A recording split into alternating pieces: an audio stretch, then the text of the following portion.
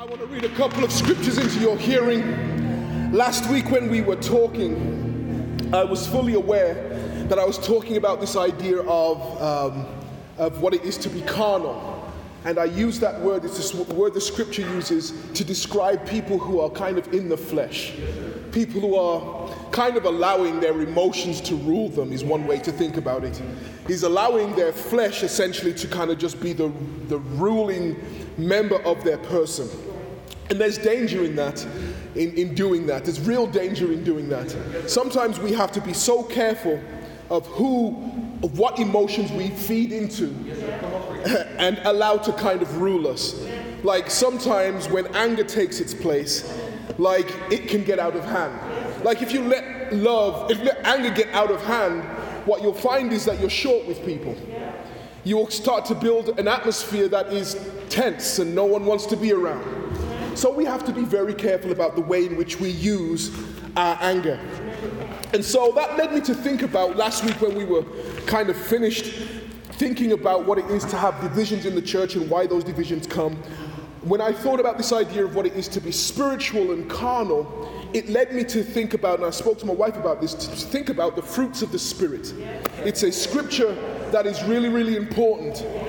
Because if you're going to think about being too fleshly, I think it's also important to understand and recognize what it is to be in the Spirit and to be used by the Holy Spirit, to be even more specific. Right? And in this regard, I want us to turn to your scriptures, if you have your Bible with you, to Galatians chapter 5.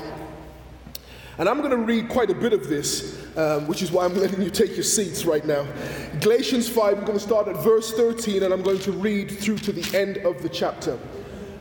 Galatians, this book, this letter that's written to the Galatians is specifically done to ensure that they understand their place in Christ. He's talking to a predominantly Jewish set of folks who are living in Galatia. And the problem with that they were going through, everybody has limitations coming from any culture you come from. I have mine, you have yours. And regardless of what that is, you have to speak to the concerns and the problems of the culture you're sitting in. And Paul's writing this letter to the people in Galatia who are Jewish primarily and have understood their relationship with God only through the law. Like that's their relationship to God. If it says this, do that. If it says this, do that. That's how they please God.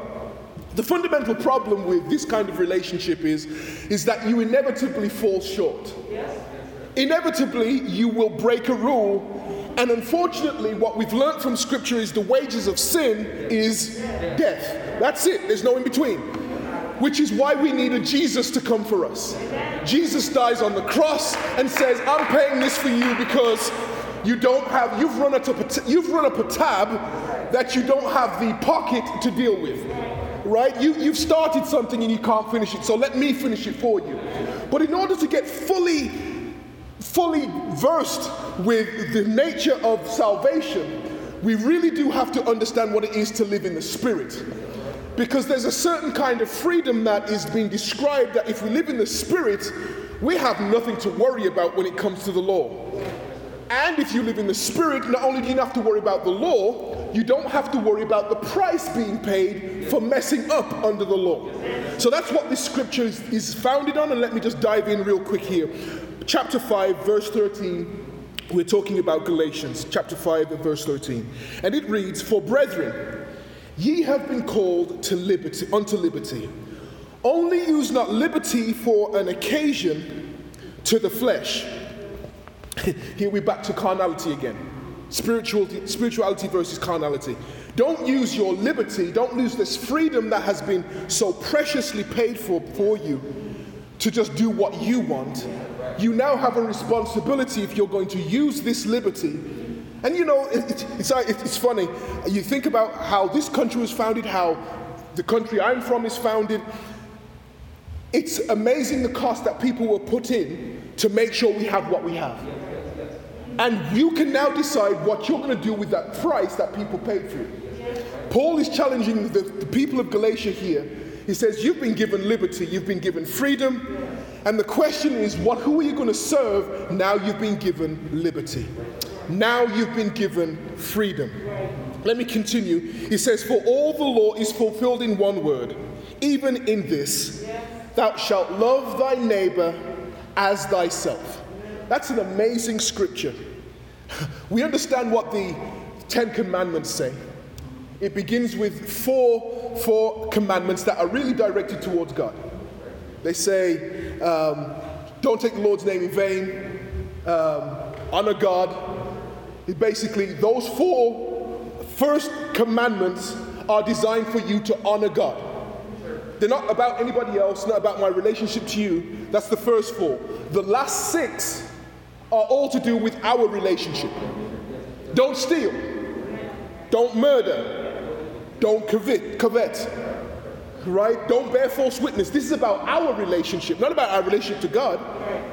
So immediately now we understand that to be in the Spirit means to not only acknowledge God, but to acknowledge your fellow man.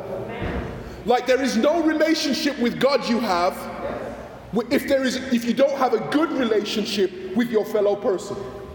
That makes sense? All right, this I say then, but if ye bite and devour one another, take heed that ye be not consumed. Here his idea of walking spiritually immediately talks about relationship.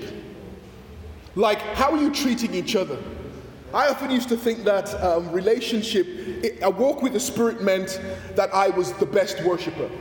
And that's a good thing. I want you to be the very best worshiper. I want you to take whatever voice you have, whatever clapping skills you have, whatever, anything you have, I want you to give it to the Lord, right? I want you to do that. But when it came to being in the Spirit, here he's talking about relationships. He's talking about how I'm connected to you. Am I fighting you? Am I at peace with you? Am I devouring you? Or are you devouring me? In verse 15 it says, but if ye be bite and devour one another, take heed that ye be not consumed one of another. It's going to turn around and get you consumed if you do this. This I say then, this is what he's concluding to. Walk in the Spirit, and ye shall not fulfill the lust of the flesh. If you give a place for the Spirit, for the Holy Spirit to work, it will displace those natural tendencies of the flesh. Let me keep going through because I'm trying to get to the very end. For the flesh lusteth against the Spirit, and the Spirit against the flesh. And these are contrary the one to the other, so that ye cannot do the things that ye would. Essentially what he's saying is when the Holy Spirit comes in, its intent is to displace what is your natural desire. Like, I don't know about you, but the temptation to be hit after I've been hit is really strong. Like, that's my natural inclination. Like, you've said something horrible to me, in the moment I want to get you back really, like the desire to not hit back. And you see this with children more than anything. Like, they will do before they think. Like, the hope is that as you mature, you start to have some constraint and you think it through before you execute on that first thought. So fleshlies kind of give into the flesh, that first easy response. It's amazing to me how quickly children learn to say no or not share. Like, they learn that really quickly. And it takes a while for them to understand that actually sharing is a good thing. It's a positive thing. In fact, when I share, I get more things in return. But it takes a while to get there. And if the last scripture we were reading last week, Paul was specifically saying, I've got to talk to you like your children because you're not understanding the fact that you have to be spiritually mature to understand the messages I'm giving you. Let me keep reading here. But if ye be led by the Spirit, it says this in verse 18, ye are not under the law, meaning you are not subject to this idea that the law that you break leads to death. Then he dives into the works of the flesh. Let me read those quickly. I'm trying to get to the works of the Spirit in a minute here, but he starts by saying, the works of the flesh are manifest, which are these: adultery, fornication, uncleanness, lasciviousness, idolatry, witchcraft, hatred, variance, emulations, wrath, strife, seditions, heresies, envyings, murder, drunkenness, revelings and such like, of which I tell you before, as I have also told you in the past, that they which do such things shall not inherit the kingdom of God. 17 works of the flesh. 17, I counted through them this morning. I recounted them again last night, and I was looking through them. And again, there are only 2 of these that actually really point directly to God. Like idolatry and witchcraft or sorcery. Those are the 2 that you could say God's involved in those 2 works of the flesh, because you're essentially putting something else before God. With both idolatry and witchcraft, you could say you're kind of putting something else where God should be. You're relying on something that is not of God. So I get those 2. But the other 15, these other 15s of works of the flesh, nothing to do with how we observe God, and everything to do with how we observe each other. If you want to observe somebody walking in the Spirit, the best way to do that, and this is a challenge, I understand, but is to see how they interact with others. It's a tough one. This message is so tough, because you're assuming that the Holy Spirit is going to lead you to do it so that it looks good towards God, but the Holy Spirit is trying to lead you into great relationship with each other. How are you treating me? How am I treating you? Like, how am I treating you when no one's looking?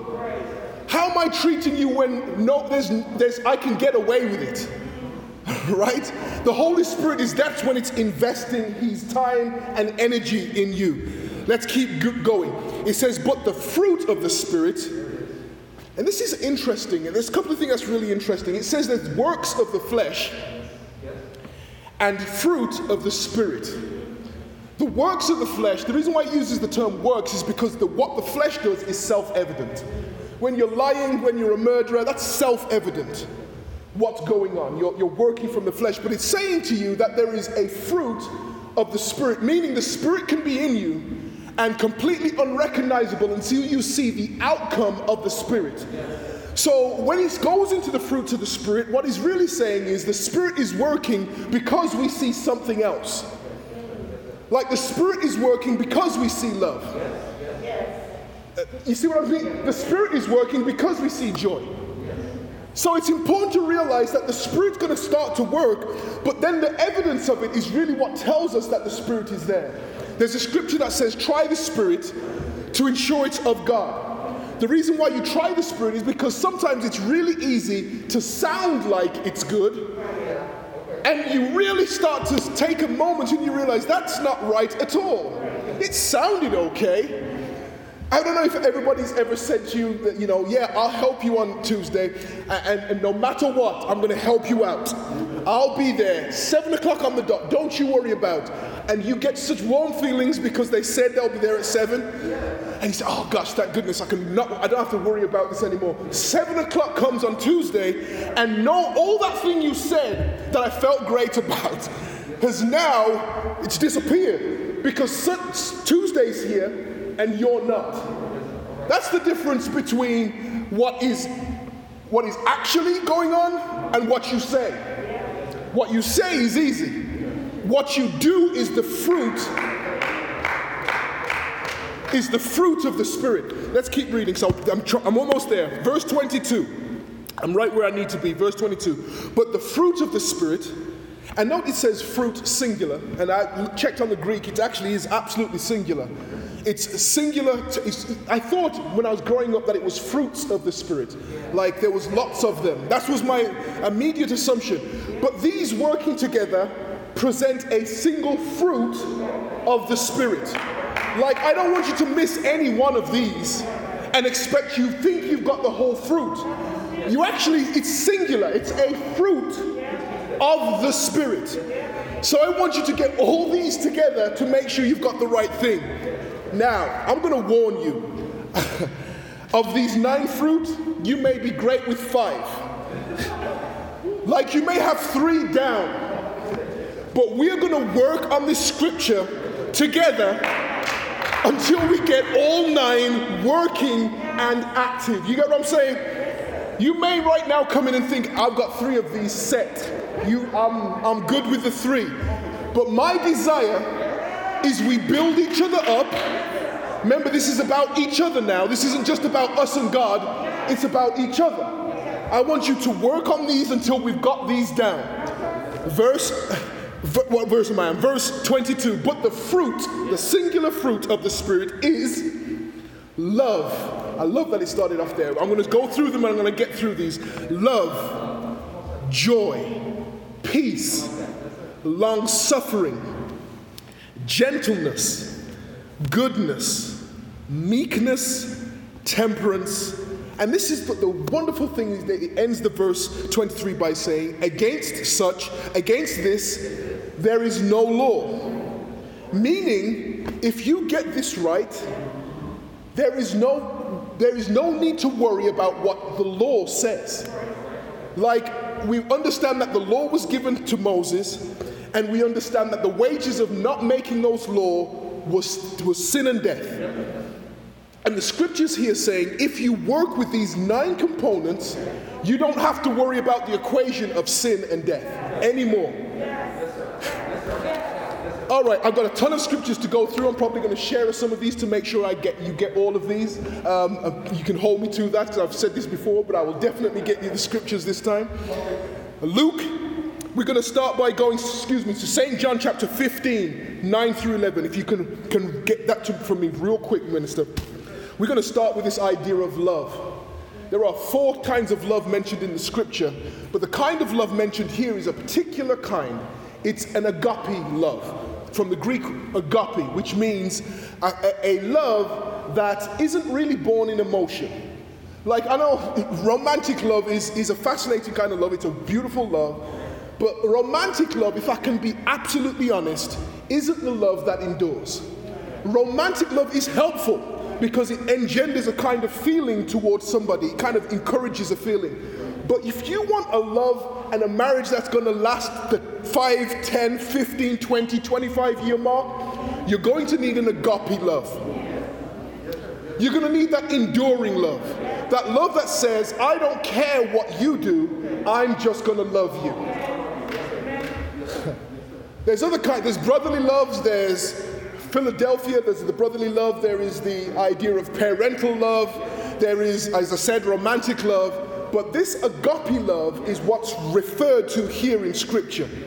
And I just want to read this one scripture in St. John 15, 9 through 11, just to kind of get you a sense of what's going on. If you could read that for me. Yes, sir. As the Father has loved me, right, so have I loved you. Jesus has just told them all the news about his death and that he's going to go away.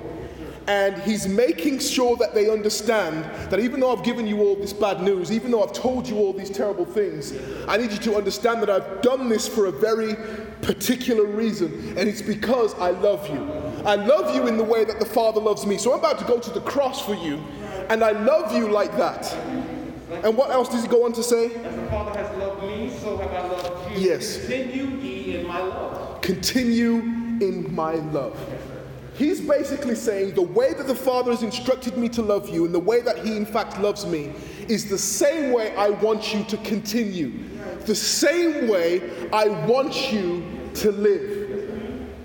With this kind of love, there's no room for lying. There's no room for doubt. There's no room for fear.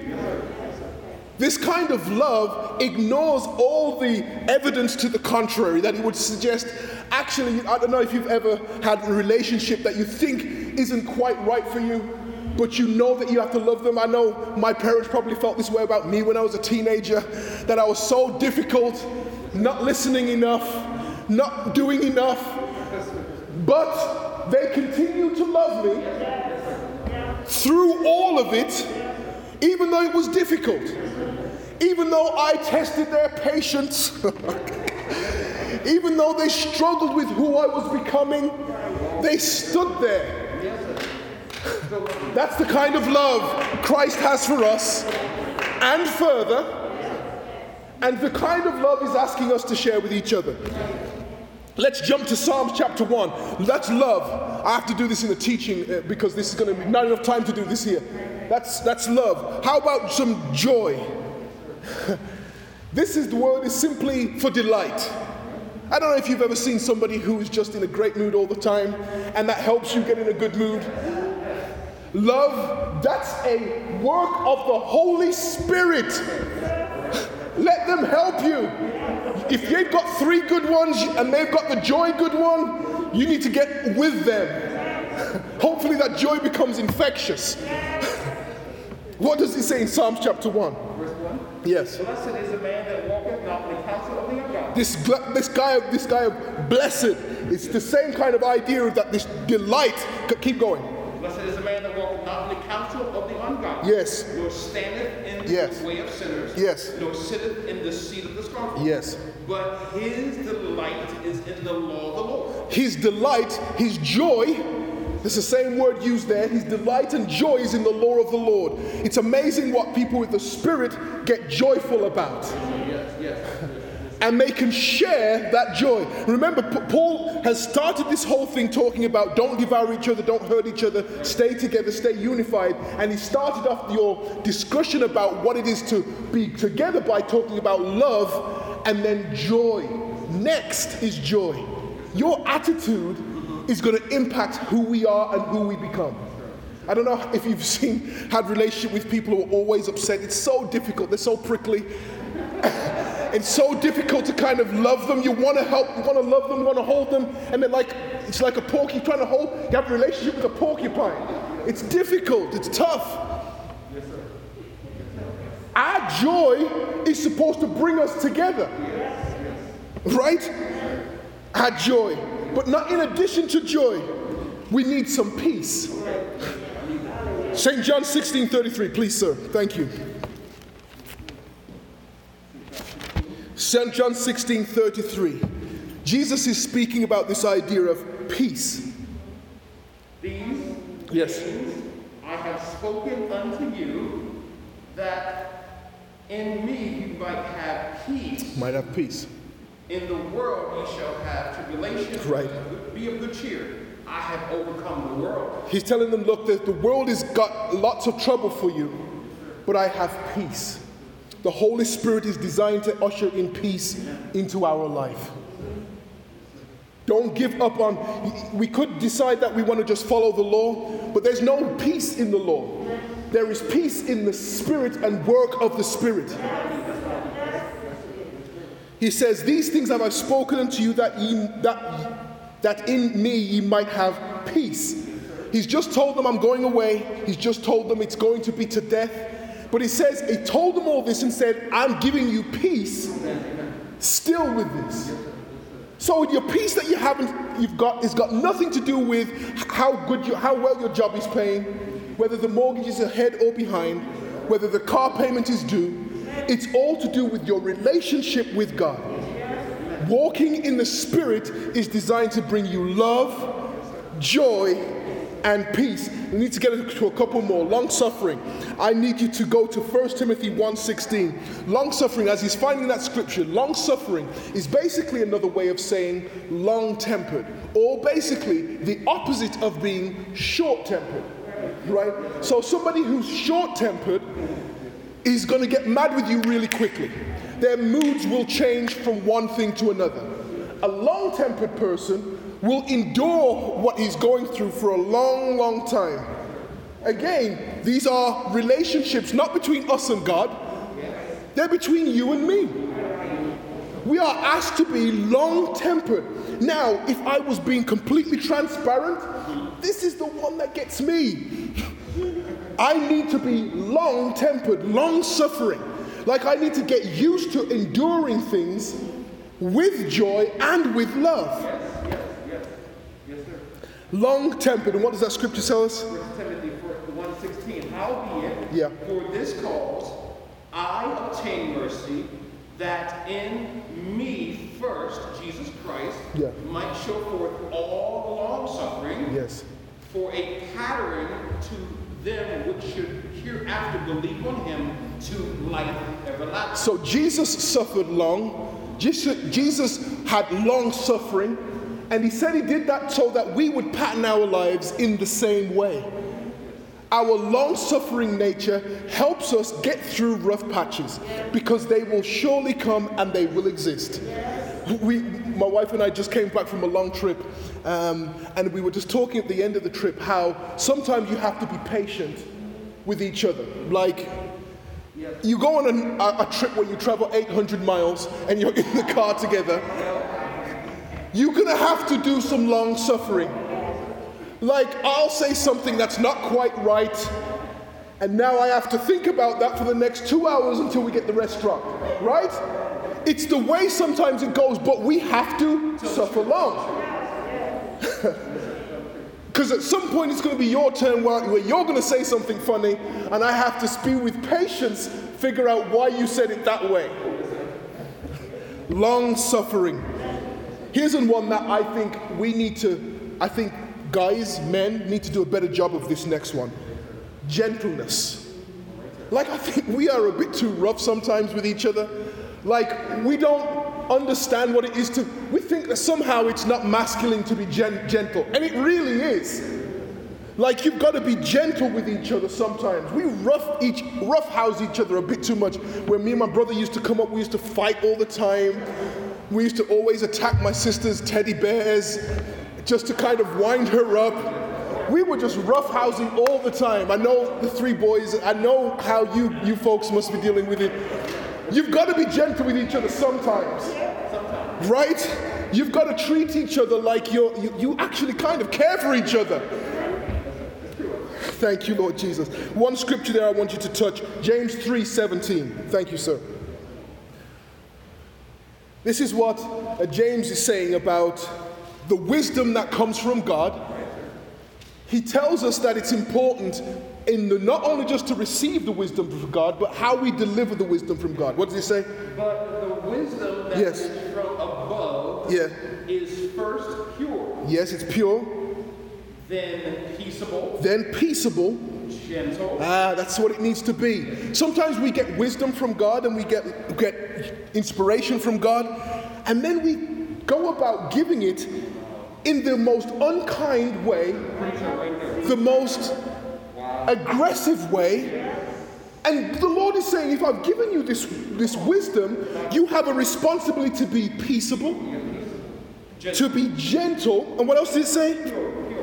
Pure, and what else? Easily to be entreated. And you're supposed to be easily to be spoken to.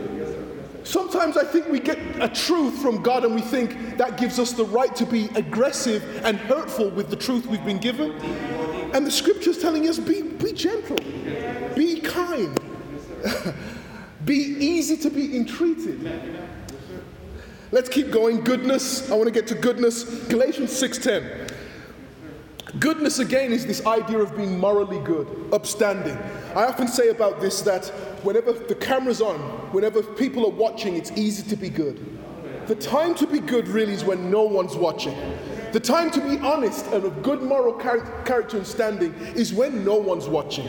We want to take the same value we have when no one's watching as when they're watching. Please give me that scripture, sir. Galatians 6, verse 10. As we have therefore opportunity, let us do good unto all men, especially unto them who are of the household of faith.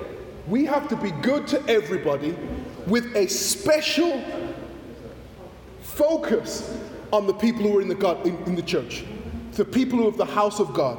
We are supposed to live peaceably and good with all men, especially those in the house of God.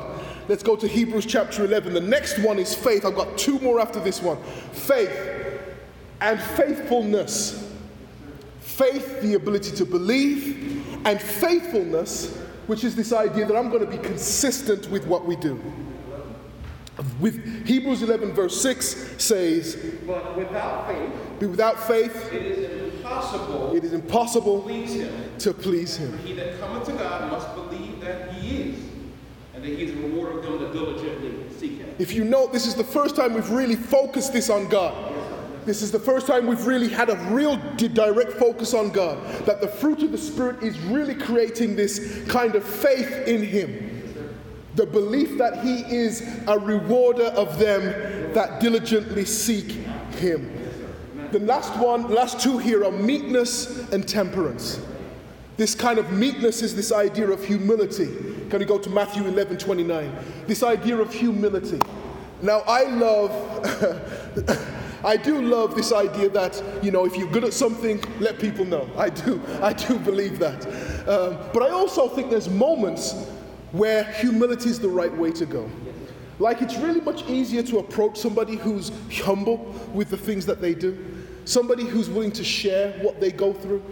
And this humble spirit that we have invites people into our community. It allows them to approach us without judgment into our lives. It allows them to get closer.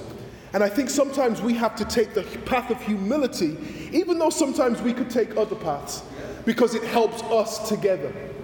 Again, the thing I want to reinforce is that every single one of these are helpful for the community. They're helpful for us. They're helpful as I build relationship with you, as I get closer to you, as I get closer and closer to the community we want to build. Every single one of these gifts of the Spirit, make it possible. Matthew 11:29, what's it say? Take my yoke upon you and learn of me, for I am meek and lowly in heart, and you shall find rest unto your souls. Jesus is basically telling them, I want the burden that I have taken. I want you to take that burden. I'm going to take yours, you take mine. And understand that I am meek, I am humble.